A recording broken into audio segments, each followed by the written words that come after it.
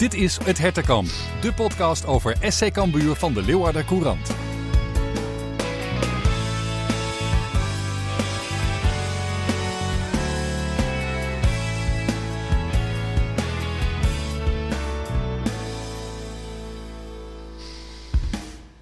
Ja, de rook is opgetrokken, de kruiddampen zijn opgetrokken. Het is een paar dagen na de knetterende, knallende Friese derby bij Cambuur kan de blik op de laatste 3 wedstrijden van het seizoen.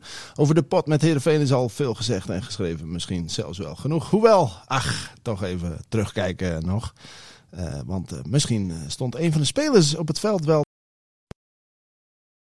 Broodje aap verhaal. We vertellen het je zo meteen en dat en nog veel meer. En samen met René van der Wij zit ik hier weer, uiteraard. Ja, zijn er weer. Ja, welkom René. Ben je een beetje bijgekomen?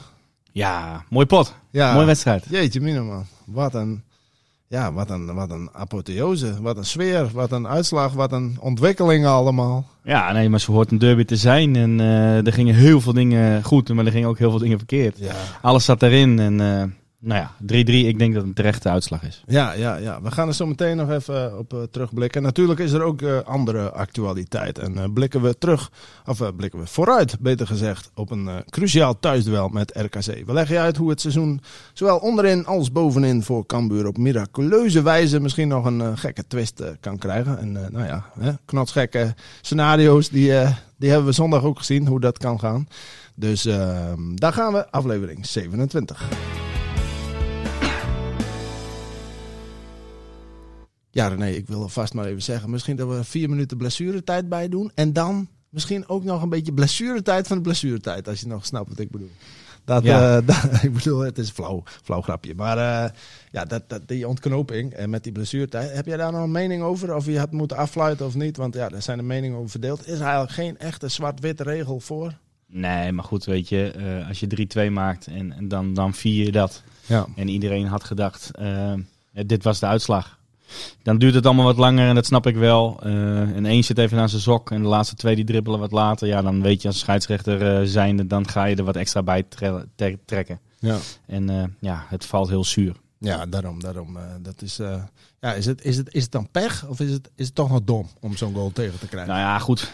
Allebei. Als ik dan terugkijk naar die laatste goal. Het is 3-2. Zij gaan pompen. Nou, dan zie je op een gegeven moment, de bal komt eigenlijk bij Doken. Mm-hmm. En ik vind dat hij daarin te makkelijk een ingooi weggeeft. Ja. Want je weet dat Heerenveen dan alles of niks gaat spelen. Die bal erin gaat gooien. Nou, en naar mijn mening had hij gewoon de tijd om de bal goed aan te nemen en naar voren kunnen schieten. Ja. En schiet hij hem hoog de lucht in, fluit hij gelijk af. En nu wacht hij dat moment nog af. En dat is misschien ook omdat ze nog bij een thuiswedstrijd... Ja. Maar goed, ik denk dat dat gewoon anders had moeten worden verdedigd. En dan was dit niet een ingooi geweest. Nee. En met alle gevolgen van dien. Maar oké, het is 3-3. Daar kan iedereen vrijwel mee leven. Bijzonder natuurlijk hoe dat dan omslaat. Hè? Bij 2-2 denk je Cambuur is blij met een punt. En bij 3-3 denk je Heerenveen is blij met een punt. Maar dat klopt. En het was 2-2. En in de 91e minuut krijgt Moussaba ook nog een gigantische kans. Hè? Dat hij Tahiri vrij speelt. En loopt zo'n 5 maal voorbij. Dat ik denk in de 91e minuut. Ja. Dat was gewoon echt veel te gemakkelijk. En we hebben massa dat hij hem niet goed inschiet. Ja, en dan gaan zij een lange bal spelen. En dan heb ik het heel vaak over een restorganisatie. En je ziet dus bij Heerenveen, was dat totaal niet voor elkaar. Nee. 7 man weg. Ja, en Malun die blijft maar dribbelen. En die speelt op het goede moment Paulussen. Nou ja, daar roemen we hem vaak op dat hij een neusje voor de goal heeft. Goede diepteloopactie, 1 aanname en pof, hij zit erin. Ja, dat is gewoon goed uitgespeeld. En 3 schoten op doel, 3 keer raak. Ja, dus, zo kan je het ook zien. Ja, zo zien. Kijk, Heerenveen had meer kansen in ieder geval. Maar Cambuur had het betere spel bij vlagen. Zeker na rust. Hè? Meer balbezit, laten we het zo zeggen. Ja, het was op een gegeven moment na rust, was het zelfs in de tweede helft 72-28. Kun je nagaan, na rust. Ja. Nee, dat klopt. Cambuur kwam er gewoon veel beter in. De eerste helft vond ik gewoon matig in die zin. De start was gewoon echt dramatisch. Ja. Als je zo een derby wil beginnen, dat kan gewoon niet. Want je kan na 1 minuut, je moet misschien wel na 1 minuut 1-0 achter staan. Ja. En dat is het gevaar van Heerenveen, waar we het al over hadden. Het is Schouten en hoedemakers in een kopduel. Ja, 1 die moet hem echt aangaan. En dan staat Schouten eigenlijk uit positie te ver. Ja, het is verlengen. En Sarr die loopt door. Ja, op snelheid. Ja, het is goed dat Stevens er stond. Ja, dat is ook zo. Maar ja, goed, die kon niet voorkomen dat Cambuur bij rust achter stond op dat moment. Maar ook weer een doelpunt uit de spelhervatting. Ja, nou goed, die 1-0, dan moet Malun gewoon het duel pakken. En je ziet dat Jacobs Tahir uit zijn rug laat lopen. Ja, dan schiet hij hem fantastisch binnen, goede voorzet. En wat het verschil is, denk ik, eerste helft, tweede helft, is haaien. De eerste helft vond ik haaien goed, veel aan de bal. Ja, in de tweede helft zaten ze er veel korter op. En moest hij ook achter Cambuur aanlopen. Ja, daar heeft hij een hekel aan. Ja, dat was wel een verschil. En nou ja, goed, wat je zegt, de 2-1, dat is hetzelfde. Je ziet Joost nog wijzen van wie pakt Van Hooijdonk. Ja. Hoe is het mogelijk dat hij zo vrij staat? Hij is een grote spits. Daar moet iemand bij je op papier staan. En die heeft waarschijnlijk niet goed gekeken. Ja, dat hij zo vrij staat, dat mag niet meer op dit niveau gebeuren. En, maar ja, hij telt wel. Het is 2-1. En ja, dan ga je toch wel zuur de rug in. Ja, dat is ook zo. En ze probeerden het op te lossen, Cambuur dan, de 2 spitsen van Heerenveen, door zo nu en dan bijvoorbeeld Doku Smit naar het centrum te laten schuiven. Zeg maar, zodat je toch een soort 3 tegen 2. Vond je dat een goede oplossing? Ja, dat hadden we vorige week wel een beetje gezegd. Hè. Ze wouden toch wel wat hoge druk gaan zetten. Ja, dan moet je met je backs gaan spelen. En de andere back van de tegenpartij moet je loslaten. Nou, ik vond op zich dat ze dat bij Vlagen goed voor elkaar hadden. Maar wat die spits van Heerenveen nu goed deden, is dat Van Hooijdonk, die kwam dan in de bal. En Sar die ging contra uit de rug van Schouten weglopen. Dus McIntosh moest een heel groot gebied overbruggen. Nou ja, en hij is natuurlijk niet zo snel als Sar. Nou, daardoor werd het wel een paar keer heel gevaarlijk. Ja, en dan toch even over die tweede helft, waarin het dus dan toch anders is. Je zag ook aan alles dat Cambuur iets meer pit erin gooide in de strijd. Maar was er ook een tactisch set die jij hebt kunnen ontdekken, waardoor Cambuur het na rust veel beter voor elkaar had tegen Heerenveen? Of was het ook omdat Heerenveen misschien Cambuur een vinger gaf en Cambuur de hele hand wist te nemen, om het zo maar te zeggen? Ja, ik denk dat het een beetje een kwestie van alles wat was. Je merkte de eerste helft, Heerenveen die speelde in alles vooruit en er zat drijf en pit in en die zag je de tweede helft niet terug. Cambuur kreeg iets meer rust aan de bal. Ging ook iets beter voetballen. Hè. De middenvelders werden wat makkelijker bereikt. Nou goed, Ulrike speelde een wereldwedstrijd. Ik vond hem echt supergoed. Balvast, daardoor kan je aansluiten. Ja. Dan is het een kwestie van in de dreiging naar voren toe. Ja, vond ik Cambuur best gevaarlijk. En zonder echt hele grote kansen te creëren. Maar goed, we werden wel dreigender en Heerenveen juist niet. Dus dat vind ik wel heel knap. Ja, daarom. Je zag het gewoon omdraaien. Je zag het een beetje kantelen. Ja. Heel, maar dat is ook met een stukje vertrouwen te maken. 2-1 achter, oké. Ze gooiden iets meer de schroom van hen af. Iedereen zat wat beter in de wedstrijd, had ik het gevoel. De wissels pakken gewoon goed uit. Ja. Tol en Paulussen. Ja. En op den duur Brei ook nog. Ja, die vielen gewoon goed in. Dus dat is ook wel mooi voor het elftal. Er kwam wat meer elan in. Er kwam wat meer bravoure in. Ja goed, de 2-2. We hebben wel eens kritiek op Calon. Ja. Maar hij verovert hem wel. Hij schakelt direct om. Tackle. Ja. Terecht de penalty 2-2. Ja, dan is het. En dan was het nog volgens mij dik 20 minuten. Dus ja. Ja, maar het rare was, daarom was het ook zo'n wedstrijd die op en neer ging. Want daarna kreeg Heerenveen juist weer kansen op 3-2. Weet je wel? Ja, 2 mogelijkheden. Ja. En, nou goed, dat wordt gewoon in die zin, ene werd natuurlijk niet goed ingeschoten. Nee. Maar in dat soort momenten moet je scherp blijven. Je moet de focus houden. Je moet kort blijven zitten dekken. Nou goed, gelukkig ging het niet door. Stevens pakt nog een goede bal. En nou ja, goed, dan kom je op 3-2 blessuretijd. Ja, dan denk je, dat dacht iedereen, denk ik. Ja, het blijft sowieso hoe dan ook een wedstrijd om te onthouden voor in de komende jaren. Dit is er eentje die je nog wel bij gaat blijven. Maar het geeft wel vertrouwen aan Cambuur. Nou, dat sowieso. Ik heb ze weer goed zien voetballen na PSV. Het is de tweede wedstrijd. Ja. Dus ik denk dat ze daar heel tevreden mee moeten zijn. Nou, zeker. Er staat ook nog wat op het spel. Eerst nog even over Jamie Jacobs, want er gaat een gerucht op social media. En in mijn optiek vrij vage aanname zonder enige onderbouwing via een of ander vaag accountje van een Heerenveen supporter. Namelijk dat Jacobs al zo hebben getekend bij Heerenveen als zijn nieuwe club. Dat zijn van die dingen, dat doet het altijd goed voor de kliks. Maar voor zover ik weet, ik heb er dus even naar geïnformeerd bij deze en gene. Volgens mijn bronnen vanuit het voetbalwereldje is dat Larry Koek niet bij Heerenveen getekend. Zo hoor ik dat. Ik zou ook kunnen voorstellen dat je dat, als je dat wel hebt gedaan, dat je dat niet bekend wil hebben. Maar kijk, in deze tijden dan zijn er vrij snel geruchten. Dus mensen, niet elk gerucht is waar. Onthoud dat. Maar we zullen zien. Over Jacobs gesproken trouwens, René. Straks nog een vraag daarover in de vragenrubriek. Maar nu we het toch over spelers hebben. Wie was volgens jou de uitblinker tegen Heerenveen? Rodriguez. Spits, 100%. 100%, hè? Ik vond hem geweldig. Ik vond hem echt als een kapstok spelen. Ballen vasthouden. Nou ja, wat we zeiden, speelt veel 1-tegen-1 duels. Hè? Ja. Heeft bijna al zijn duels gewonnen. Ja. Nee, vond ik echt. Ik vond dit misschien wel zijn beste wedstrijd bij Cambuur. Ja, hè? Ja. Ik heb ook het idee bij Ulrikes dat hij dan ook rendeert of zo in zo'n wedstrijd. Die vindt dat mooi, denk ik, die hele sfeer eromheen, weet je wel. En het is een beetje dat hol van de leeuw gevoel. Want dat krijg je wel, hè, bij derbies als je vanuit Cambuur oogpunt kijkt. Dat lijkt wel alsof er uit dan nog meer emotie in zit dan thuis. Vanwege dat hol van de leeuw gevoel. Ik kan me ook nog die 2-2 herinneren van Etienne Rijn een paar jaar geleden. Die ontlading. Je zag het nu ook weer, die ontlading. Ja, maar het was wel Komt ook door de wedstrijd, hè? Ja, het was ook beide dat we achter stonden. Ja, daarom. En het wordt beide de 2-2. Dus ik snap dat wel. Ja. Nee, ik denk dat thuis de ontlading nog meer is met ons publiek erbij. Ja, dat sowieso. De sfeer wel in ieder geval, ja. Ja, ik denk, weet je, hij wordt fitter.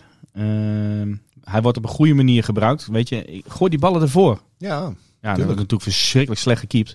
Maar goed, hij maakt hem wel een hele belangrijke goal. Hij maakt hem wel tussen twee lange mannen. Ja, absoluut. Nee, maar dat is kwaliteit. Goede goal. En terecht. Ik vond hem een van de beste bij Cambuur. Ja. Misschien wel de beste wedstrijd zoals jij zegt. Goed, laten we even vooruitblikken. De blik kan namelijk op de volgende wedstrijd. En die is tegen RKC. Ja, want je mag het niet vergeten. Nog 3 wedstrijden en zeker niet onbelangrijk. De eerstvolgende is die tegen RKC thuis. RKC won ook afgelopen weekend. Het staat heel dicht onderin. Heel dicht bij elkaar onderin, maar ook bovenin. Laten we de stand er eens bij pakken.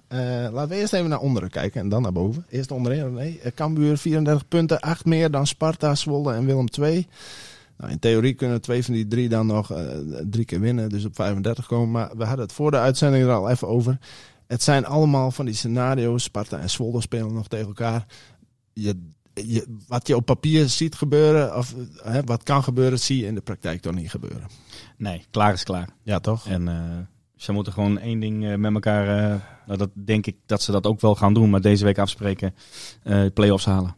Ja. Je bent er zo dichtbij. Ja, daarom. 2 punten. Ja. En je krijgt Groningen ook nog. Hoe mooi kan het zijn? Ja. En die zit ook niet in de beste fase, want die speelde ook niet een hele aardige wedstrijd dit weekend.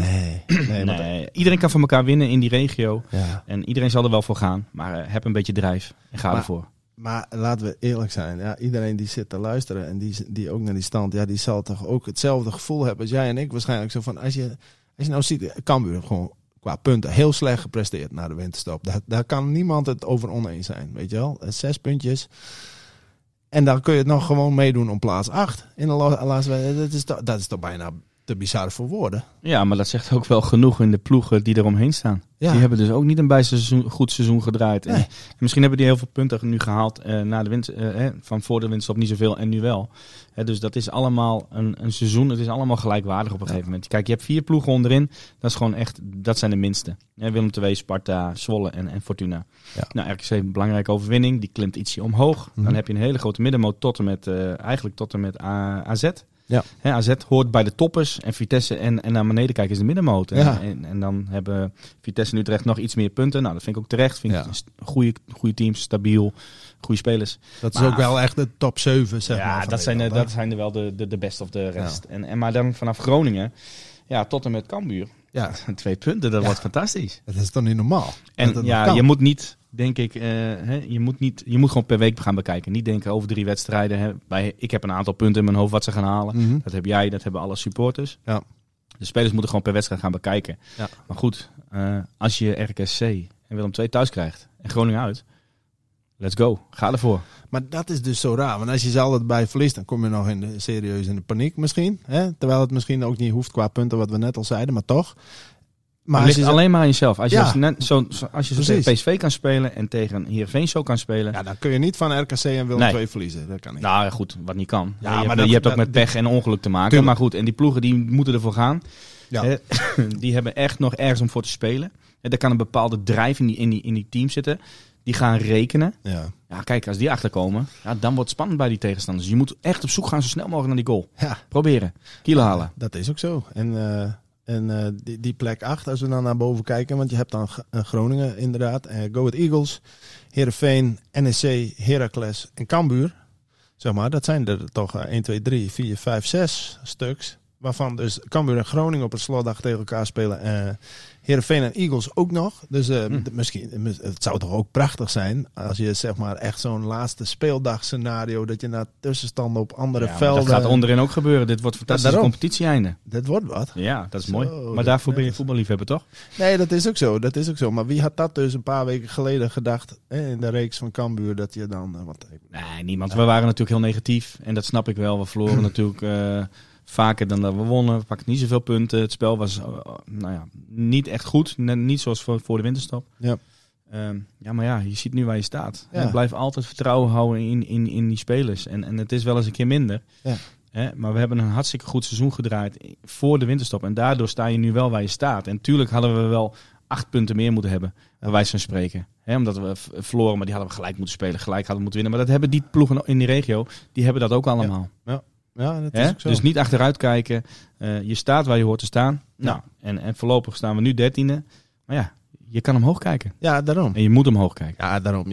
Zo'n kans krijg je natuurlijk nooit weer. Nee. Dus, en dat zeiden we in de winterstop ook al. Hè? Als je dan nog 13e zou worden of zo. Dat zou zonde zijn gezien hoe je ervoor stond. En als je dat nu dan ziet dat je nog steeds 8ste kan worden. Ja, dan moet je op zijn minst daarvoor gaan. Aan het begin van het seizoen voorspeld, hè? 10e, hè? Ja, 10e. En stiekem hoop ik dat we hoger eindigen, hoor. Ik had 15e, dat heb ik later volgens mij bijgesteld naar 12. Maar dat is zoiets. Maar de 8e... Ja, dat kan. Het kan. En misschien heeft Groningen wel iets meer kwaliteit.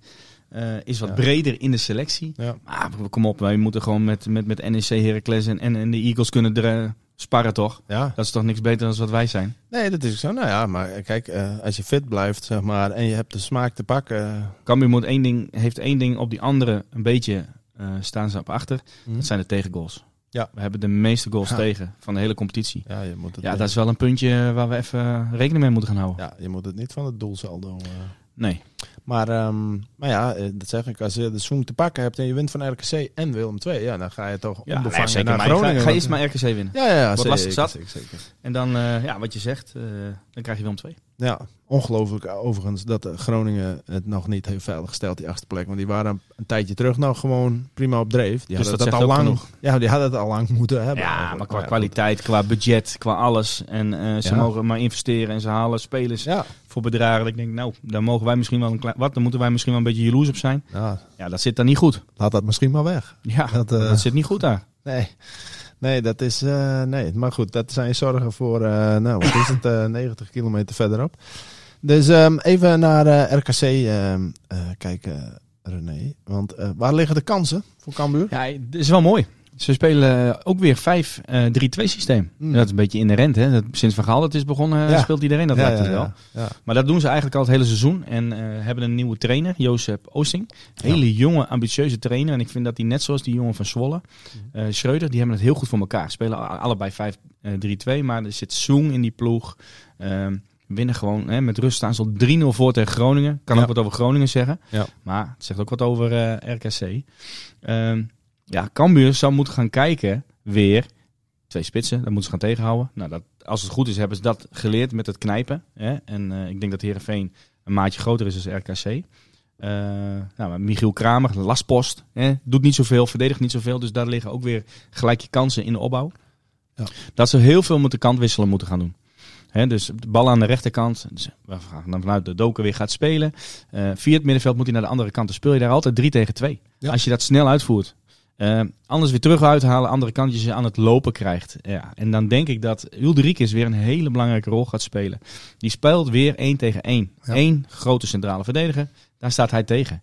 Als je hem kan inspelen en je kan eronder komen, eventueel diepgaande middenvelders, dus Jacobs en Malin. Want Paulus is geschorst, maar daar komen we ook nog wel even op terug. Mm-hmm. Ja, dan krijg je daar echt, dan krijg je ze aan het lopen. En ik denk dat ze ook nu van Heerenveen de goede dingen weer uit die wedstrijd moeten halen, hoe ze kansen hebben gecreëerd. Ja. Dat is ook zo. En waar ligt dan het gevaar? Is dan de logische vervolgvraag. Ja, die weet je bijna wel nu, na dit seizoen. Ja, in de omschakeling. En daarom. Maar gewoon... Ja, maar natuurlijk omdat daar dan vanuit Cambuur defensief de zwakte ligt. Maar heeft RKC de wapens om daar iets mee te doen? Ze hebben die Kramer, het is natuurlijk een ervaren jongen. Ja. Dan hebben ze Stokkers daarnaast. Dat is eentje, die is de brommer. Die loopt alle hoeken in. Nou, zij spelen met 2 voorop. Dus ze maken het heel klein en compact. Wanneer ze de bal veroveren, spelen ze altijd 1 tegen 1. En dan zou waarschijnlijk Kramer altijd in de bal spelen en Stokkers gaat erachter lopen. Ja. Dus je moet zorgen dat je die hoeken, dat je niet met beide backs weg bent. Nee. Want dan heb je altijd de restorganisatie voor elkaar. Hoedemakers is daarin heel belangrijk. Die gaat waarschijnlijk tegen Van der Venne spelen. Dat is die beetje die rossige jongen. Die maakt ook fantastische goal het weekend. Nou ja, dat is een jongen, die kan gewoon goed voetballen. Ze hebben op de zijkanten Bakari en Butner.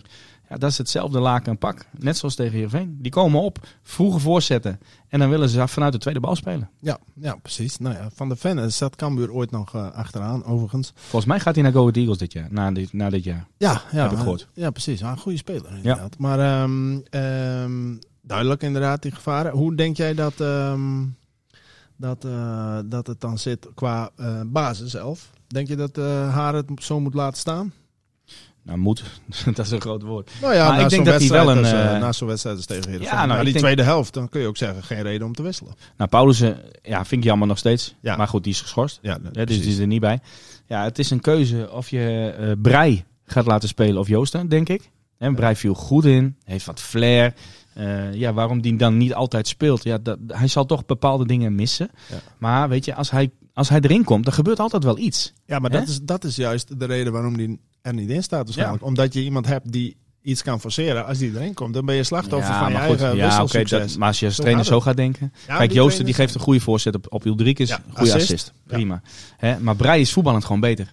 Ja. Vind ik. Persoonlijk, technischer. Joost is gewoon sneller. Heeft een actie.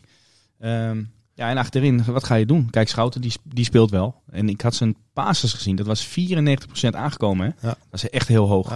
Ja. Dus zijn opbouw is ook gewoon belangrijk voor Cambuur. En dan wordt het, kies je voor de snelheid van Tol. Of kies je toch voor het voetballende vermogen van McIntosh? Ja, ik geloof ook dat Schouten dan degene is met op één na meest succesvolle passes in de Eredivisie. Geloof ik, hoor. Dat kan ik niet zeker. Nou, zaterdag absoluut, of zondag, sorry, absoluut. Ja, maar. Dus het is een beetje, waar kies je voor? Hè? En je zag dat McIntosh het echt lastig had met Sar als hij in de diepte ging. Ja. En dan moest hij ook nog wel aardig overbruggen. Dan vind ik ook van als je zo hoog staat en je gaat je duels daarvoor niet winnen, dan kom je aan het lopen. Dus je moet zorgen dat die steekpaas niet gegeven kan worden. Goed. En de linksback, misschien gaat Sekou is er misschien ook wel weer. Ja, daarom. Dat kan ook. Heeft het ook goed gedaan, hè? Daarom. Daar wordt ook nog kiezen. Hebben we zo meteen een vraag over. Okay. Dus wat voor wedstrijd verwacht je uiteindelijk vrijdag? Nou, ik denk dat Cambuur gewoon valbank moet spelen. Thuiswedstrijd. Zo snel mogelijk proberen te scoren. Ja. Afstand nemen van RKC. Die moeten ook nog een beetje, want die zitten natuurlijk wel in die gevarenzone nog. Ja. Hebben een beetje vertrouwen opgedaan na het weekend. Ja. Maar als ik nu die wedstrijden van hun ook weer zie en analyseer, dan missen zij toch wel echt wel genoeg om aan te sluiten bij de middenmoot. Ja. Goed, ze hebben wel een standaard situatie. Daar moeten we weer voor oppassen, want ze hebben grote jongens. Ja. Ze hebben goede corners en vrij trappen. Maar Cambuur moet gewoon volle bak spelen. En gaan voor die plek 8. Dit is de kans of lifetime. Ja, lijkt mij ook inderdaad. Dus, en dat met een goed gevoel. Dus ik verwacht dat ze snel onder druk gaan worden. Dat ze RKC snel onder druk willen zetten. Publiek erachter gaan krijgen. Ja. Opjagen. Dat moet ook. En maar wel met het kopje spelen. Ja, en snel scoren omdat ze dan de tegenstander geen reden geven om aan te nemen dat er wat te halen valt. Nee, dat is de andere kant. Zo is het. Nou, we gaan dat zien. We gaan eens even door naar de vragenrubriek. Ja, want er kwamen natuurlijk veel vragen binnen. Niet alleen zozeer over de derby, ook over de laatste wedstrijden, over het komend seizoen. Laten we eens even beginnen. Arnold vroeg naar het gerucht over Jacobs. Dat hebben we al behandeld. En dan was er een vraag van Sander. Is Mitchell Paulussen geschorst? En daar begonnen we net al even over. Dat was even zoeken met input van deze en gene op Twitter. Leuk hoe mensen allemaal mee gaan zoeken en zo. Uiteindelijk zit hem de crux in 4 gele kaarten, maar eentje van vorig seizoen die meetelt. Dat wist ook Nico Wancia ons nog te melden als belangrijk detail. Want daardoor komt hij op 5 en dan is hij geschorst. Heb jij ook gehoord inmiddels, ja. Hè? Ja. Dat het zo is? Ja, ja zeker zonde. Ja, dus, ik vind het gewoon, hij heeft iets. Hij brengt iets en maakt. Nou, op zich, hij kan een goaltje maken, hè? Ja. En ik denk dat het ook wel een eikeltje kan zijn in het veld. En ik denk dat we dat nodig hebben. Ja, nou ja, en dat sluit wel even meteen aan bij de vraag van Leo. Namelijk, waarom staat toch iedere keer Jacobs erin en niet Paulussen. Ja. Ja. Ik vraag dat natuurlijk ook wel bij een persmoment. En wat dan het meest voorkomende antwoord is, zeg maar heel kort uitgelegd, is de diepgang die Jacobs brengt. Het lopende vermogen, ook tegen PSV bijvoorbeeld. Ja, en Paulussen is meer de voetballer. En dat is dan een keuze tussen twee verschillende soorten spelers. Ja, de ene keer kies je voor dit, de andere keer kies je voor dat. Jacobs stond er ook vooral dus in. Ja, maar dat zie je dus niet. Want hij kiest niet de ene keer voor dit en dat. Want hij kiest eigenlijk sinds Hader is, kiezen ze voornamelijk voor Jacobs. Ja, maar dan moet ik wel zeggen, hij stond er ook een paar keer in door wat geluk. Dat klopt. Hoedemakers een keer geblesseerd. Maar misschien kent hij hem nog vanaf AZ-tijd, hè? Ook, dat zal misschien ook meespelen inderdaad. Hè? Maar, kijk, wij hebben denk ik, of ik heb dan iets meer een voorkeur voor Paulussen. Ja. Want ik denk dat hij ook Cambuur heel veel kan brengen en ook laat zien in wedstrijden waarom. Ja, nou dat is niet alleen jouw voorkeur denk ik, maar van velen. Want om die reden die jij nu zegt. Hij laat het wel steeds zien. Maakt Jacobs de winnende goal dit weekend. Ja. Dan zullen heel veel zeggen, ja zie je, en Jacobs moet gewoon spelen. Nee, zo kijk ik niet. Nee. Het is ook niet omdat Paulussen nu gescoord heeft, maar ik vind gewoon in... Want hij viel goed in. Ja, maar in de wedstrijden, als hij invalt, doet hij het meestal goed. Ja. Hè? En hij was op een gegeven moment, het was qua niveau, is hij wel omhoog gegaan. Nou, en ik vind dat hij het wel steeds meer gaat verdienen. Ja. Nou ja, en ik moet ook zeggen, ik heb ook wel respect voor de instelling van Paulus, weet je wel. Want en dan kun je zeggen, ja, maar dat moet ook van de voetballer verwacht worden dat hij er altijd voor gaat. Maar voetballers zijn ook mensen. Ik bedoel, als er eentje is die het meest laat zien en het minst voor terugkrijgt, misschien qua basisplekken dit seizoen, dan is het misschien wel Paulus. Hij heeft een paar teleurstellingen gehad dat hij op de bank moest plaatsnemen. Ja. En dan is het aan jezelf hoe je daarmee omgaat. Ja. En je kan de kop in de nek gooien en naar beneden blijven kijken. Ja. En de hele technische staf, daar kan je wat van vinden. Ja. Je moet reageren op het veld. Nou, en ik vind dat hij dat bij Vlagen doet hij dat prima. Ja. En nu maakt hij ook weer een goede goal. En dat was ook een loopactie. Het was ook wel dik 25, 30 meter wat hij moest sprinten. Nou goed, en dan die aanname ligt gelijk goed. Droge knal. Ja, nou goed. Het is jammer dat hij niet is, want nu hoeft de staf ook niet te kiezen. Nee, en dus staat Jacobs er weer in, om die reden. Zo simpel is het dan. Dan even over een andere plek. Gert-Jan vraagt zich af, moet je nou Sambissa opstellen of Silla als linksback? Ja, vind ik ook een lastige. Omdat beide het goed hebben gedaan. Silla tegen PSV en Sambissa heeft het ook gewoon hartstikke netjes gedaan tegen Heerenveen. Daar moeten we gewoon ook eerlijk in zijn. En dat is ook mooi voor de jongen. Maar ja, goed, het gaat er ook een beetje om geef je vertrouwen aan Silla richting de toekomst. Moet je toch verder mee? Of kies je toch voor iets meer misschien de ervaring? Aan de andere kant, je hebt nu 34 punten. Ik denk dat je Silla gewoon de kans moet geven. Ja, ik ben benieuwd wat ze gaan doen. Het is voor beide wat te zeggen. Precies wat je zegt. Ja. Dus het wordt echt wel interessant om die keuze te gaan zien. En ook te vragen naar de achterliggende gedachten daarvan. Dan krijgen we zowaar een soort, laten we zeggen, een goddelijke vraag. Vertel. Heb je hem gezien? Ja, dat vind ik het mooiste. Nou, weet ik niet. Nee? Misschien wel, maar vertel. Jezus van Nazareth. Oh, kijk, nou, dat moet een goede vraag zijn. Ik bedoel maar, als die zelfs al naar de podcast luistert, dan kunnen wij trots zijn. Zeker. Maar een goddelijke vraag, even zonder dolle. Blijft Mees Hoedemakers, is de vraag. Nou, lijkt mij niet. Ik denk dat hij ook een stap gaat maken. Ja, maar dat moet je toch ook doen. Want hij vertegenwoordigt nu ook maar waarde. Het gaat erom, hij zou een zaakwaarnemer hebben en hij zou zelf een bepaalde mening hebben. Kies een club waar je belangrijk bent en waar je wordt gehaald voor de eerste 11. Ja. En niet dat ze nog 2 op jouw positie hebben of dat op jouw positie al een hele goede staat. Jij moet doorontwikkelen, je moet blijven spelen. Anders zou ik gewoon lekker bij Cambuur blijven. En er zullen wel clubs komen. Ja, we hebben laatst het buitenland hadden we toen een keer gehoord. Wat was dat? Denemarken, geloof ik. Ja, weet je, dat moet je willen als speler. Midtjylland, maar vorige zomer kon hij ook naar Lecce in Italië. Ja, nou goed. Ik weet niet of het een avonturier is. Ik weet ook niet hoe zijn thuissituatie is. Dat moet hij allemaal meenemen. Maar hij moet wel worden naar een club toe waar hij belangrijk is en kan zijn. Het niveau wat hij nu heeft en dan door kan groeien. Dus maar ik denk wel dat hij het nodig heeft om een stap te maken. Precies. En ik denk dat Cambuur het geld ook goed kan gebruiken. Ja, dat denk ik ook. Ik bedoel, hij vertegenwoordigt nu waarde. Dus. Maar goed, we gaan het zien wat er allemaal komt op de markt. Dan Snijderman, die vraagt aan ons, los van de extra handjes, kun je jullie uitleggen wat de toegevoegde waarde van Dennis Haar tot nu toe is? Wat heeft hij bewerkstelligd? Nou, ik vind wel dat ze beter zijn gaan voetballen sinds hij er is. Tegen Vitesse hadden ze dan pech met die buikgriep. Tegen PSV ging het goed. Ja. Denk je dat dat alleen de hand van haar is? Nou ja, dat wou ik dus aan jou voorleggen. Is dat dan automatisch ook omdat hij er is? Zie jij de accenten die hij kan doen? Kijk, ik weet wel, hij heeft wel met die spelers gesproken. En dan krijg je natuurlijk een soort even een nieuw gezicht die je weer even een spiegel voorhoudt. Mm-hmm. En in de categorie dat hij tegen spelers zegt van jongens, maar waarom kom jij hier elke dag, weet je wel? Wat drijft jou nou? Wat wil jij dit seizoen nog bereiken? Wat vind jij dat je nog kan toevoegen? Enzovoort, enzovoort. Dus even misschien de spelers even een beetje gereset. Zo van jongens, even pas op de plaats. We hebben nog een paar wedstrijden. Wat gaan we doen? En hoe gaan we dat doen? Het kan best zijn dat het toch net even dat hij iets heeft geraakt in die spelersgroep. Want het is wel meer beleving is zo'n clichéwoord. Maar het straalt wel iets meer uit dan bijvoorbeeld de weken daarvoor. Ja, nou goed. Ik weet niet of we dan Bosgaard en Barto tekort moeten doen. Kijk, die jongens hebben het hartstikke goed gedaan. Ja. Maar die waren met z'n tweeën. Ja. En nu zijn het er 3. Ja. En je hebt 1 hoofdtrainer, dat is toch altijd even anders. Van oké, er komt een nieuwe trainer. Daarom. Hoe gaat hij dat oppakken? We weten dat Cambuur heeft gezocht naar een trainer die bij ons past. Die goed met de jongens kan samenwerken. Maar die ook eigenlijk hetzelfde systeem wil blijven spelen. Ja. Nou, en ik denk dat Martijn en Pascal daar ook heel belangrijk in zijn. Want die zijn al jaren met Henk bezig. Dus ik denk dat die heel veel met haar hebben gesproken. Van zo willen we bepaalde manieren. Zo willen we opbouwen. Zo willen we druk zetten. Nou, ik denk dat hij met zijn ervaring bepaalde dingen daarin ook weer aan die jongens kan aangeven. Tijdens trainingen.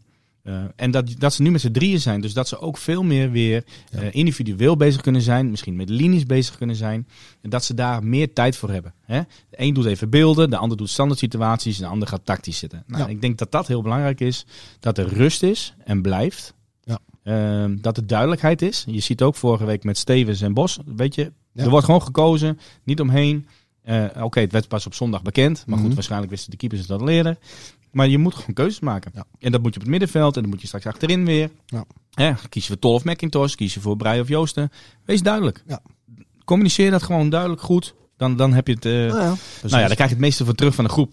Heb ik altijd het idee. Ja. En goed. Ik denk dat het gewoon heel belangrijk is geweest dat er een extra iemand is. Ja. Die net even daarboven. Die ook even dingetjes aankijkt. Ja. En dat Martijn en Pascal weer op het veld dingen kunnen doen. Ja, daarom. Want dat het daarvoor niet goed liep qua resultaten en zo. Dat lag niet per se aan Bosgaard en Barto natuurlijk. Nou, het hele niveau van het team was even wat naar beneden. Ja, dat kan. En dan heb je misschien net even iemand nodig die misschien een beetje ervaring heeft. Die ook bepaalde momenten even een arm op de schouder legt. Schop onder de kont geeft. Ja. Maar dat er weer duidelijkheid is. Ja. En nou goed, ik denk dat het wel weer dat het door haar in samenwerking met de jongens, dat het weer beter gaat lopen. Dat de jongens wat vrijer in hun hoofd zijn, want de resultaten, die zijn niet slecht. Als je tegen PSV gewoon een goede wedstrijd levert, je pakt nu een punt. Je zat er bijna bij met een overwinning. Een beetje doorzetten. Daarom. Dus het heeft wel wat vruchten afgeworpen. Dan even Thijs. Speelt het mentaal nog mee dat RKC en Willem II ergens om spelen en wij een kleine kans hebben op top 8? Kortom, om het even samen te vatten wat hij allemaal vroeg. Kan de staf de spelers daarvoor op scherp zetten? Dat hebben we het al een beetje over gehad. Het lijkt mij wel. Hè? Je hebt wat om voor te spelen. Ja. Dus dat moet motivatie genoeg zijn. Ja, en daarin met die supporters nog 2 keer thuis. Die kan je belonen naar mooie seizoenen. Je blijft weer in de eredivisie. Dus het is nu ook aan de club dat ze moeten doorselecteren. Ja. Maar eerst nu nog dit seizoen gewoon goed afmaken. Ja, tuurlijk. Willem II en RKC die hebben wat om te spelen. Ja, die hebben aan de ene kant meer drijf om erin te blijven, om punten te halen. Maar goed, aan Cambuur moet het een bepaalde drijf zijn. Zo hoog mogelijk willen eindigen. Ja, daarom. Dus, en achtste. Gewoon achtste. En ik denk dat ze in Tilburg en Waalwijk juist ook denken van shit, Cambuur heeft ook nog iets om voor te spelen. En die hadden misschien liever tegen Cambuur gespeeld wat al niet meer eruit kon en niet meer achtste kon worden. Als ze nu verliezen, dan is het seizoen over en dan is het mooi uitspelen en dan is het klaar. Ja. Maar als je nu wint, dan gaat er iets leven. Je hebt nog 3 wedstrijden. Daarom, 3 wedstrijden. Daarom. Het kan nog wel heel mooi spannend worden in ieder geval, wat we al zeiden. Je had het in die strijd overigens al over het grote aantal tegendoelpunten. Leo Veenstra heeft daar ook een vraag over. Heeft dat nou te maken met speelstijl of met de kwaliteit van de verdediging? Daar hebben we het ook vaker over gehad gedurende het seizoen, maar het zit er bijna op. Ja, het ligt misschien voor de hand, maar het is toch gewoon een combinatie van die 2 dingen. Ja, absoluut. Het is niet het een of het ander. Nee, we willen aanvallend voetbal spelen. Dat betekent dat je vaker wat meer ruimte in je rug krijgt. Ja. Nou, daar vind ik ons niet sterk in. Hè? Daar missen we wat snelheid. Ik vind dat we absoluut kwaliteit missen in de standaard situaties. En dat is ook duidelijk dat we daar heel veel... Volgens mij staan we zelfs bovenaan met goals tegen. Ja. 18, geloof ik. Ja, dus daar moet wat veranderd in worden. Ja, goed. Het is een kwestie van alles. Want als je al 66 goals tegen hebt, ja, dat is veel. En als je kijkt richting die top 8, dan staan die allemaal rond de 40, 45. Dus ja, dat is wel een verschil. En stabiliteit is wel het belangrijkste. Wij kunnen nog niet op de 0 spelen. Nee. Dat hebben we niet zo heel vaak gedaan. Dus ja, goed, als je vanuit de 0 kan spelen. Kijk, scoren doen we altijd wel, want ze hebben juist wel weer heel veel goals gemaakt. Ja, en daar moeten we juist ook niet ons ogen sluiten. Dat is juist heel goed. Nee, ja, dat is ook zo. Dat klopt. Maar de vraag van Chris past daarbij. Moet Cambuur volgend jaar meer variatie inbouwen? Daar moet je ook maar de spelers voor hebben. Hè? Ja, maar ik vind dat je altijd 2 systemen moet kunnen spelen. Ja. Want als de ene niet lukt, moet je op de andere kunnen schakelen. Het moet geen circus worden. Hè, dat heel veel trainers die kijken per wedstrijd en dan een ander systeem. Ja. Nee, je moet wel duidelijkheid krijgen. Hè, maar de 4-3-3 met de punten achter, met hoedemakers, 2 aanvallende lopende middenvelders, dat is wel duidelijk. Dat hebben we jaren gespeeld. Maar ik vind ook in bepaalde wedstrijden tegen de toppers, ja, moet je juist op de controle kunnen spelen. En dan ga je met 2 controleurs spelen. 1 diepe nummer 10, snelle zijkanten. Kan je net zo gevaarlijk worden, maar dan heb je net even wat meer stabiliteit. Ja. En ik denk dat beide bij ons, bij de club, past. Ja, ze hebben dat ook een paar keer geprobeerd dit seizoen. Hè? Ja, maar je hebt niet 2 goede controleurs. Je hebt er maar 1. Daarom. Dus daarom zeg ik, je moet er ook de spelers voor hebben. Ja, nee, maar 100%, daar heb je helemaal gelijk in. Daar ga ik niet eens tegenin, Gerard. Nee, nou ja, goed. Maar denken jullie dat Henk de Jong terugkomt, zegt vintage? Ik denk van wel, want volgens mij gaat het hartstikke best met hem. Of best, ja, ik bedoel, laten we niet onderschatten waar hij last van had natuurlijk. Maar naar omstandigheden, laat ik het dan zo zeggen. We kunnen geen 100% zeggen. Nee. Maar ik ga wel heel hoog zetten. Ja, ik ook hoor. Ik ga ook heel hoog. Hij is alweer geweest. Ja. Hij is alweer gespot. Ja. Dat doet Henk dan ook wel weer mooi, hè? Dat is nog op de tribune. Zeker. Hij laat zijn gezicht weer zien. Hij is bij de supporters geweest. Ja. Dat is ook een kwaliteit van Henk. En nee, Henk komt zo goed als terug. Ja, daarom. En laten we het in ieder geval hopen voor de club, hè? Want het is een uithangbord. Het is ons trainer die ons echt mooi voetbal heeft gebracht. Ja. Die de duidelijkheid in is. Die club weer een nieuwe positieve drive heeft gegeven. En nou moet hij voor zichzelf gaan zorgen volgend jaar als hij er weer is. Ja. Niet alles meer aannemen. Niet overal meer. Denk om jezelf. Precies. Delegeren. Misschien eens aanschuiven in een podcast. Ik noem geen... We kunnen hem altijd een keer uitnodigen, toch? Zeker. Hij luistert wel, weet ik toevallig. Dat zou mooi wezen. En dat is altijd, als mensen dat zeggen op de radio, zo bij wijze van spreken bij programma's of in podcast, dan denk ik altijd, ja, dat zal wel. Maar dat is ook echt zo. Maar goed, wie dat gelooft dat en wie niet, zo niet. Maar we krijgen wel eens feedback van Henk de Jong. Laat ik het daar maar bij houden.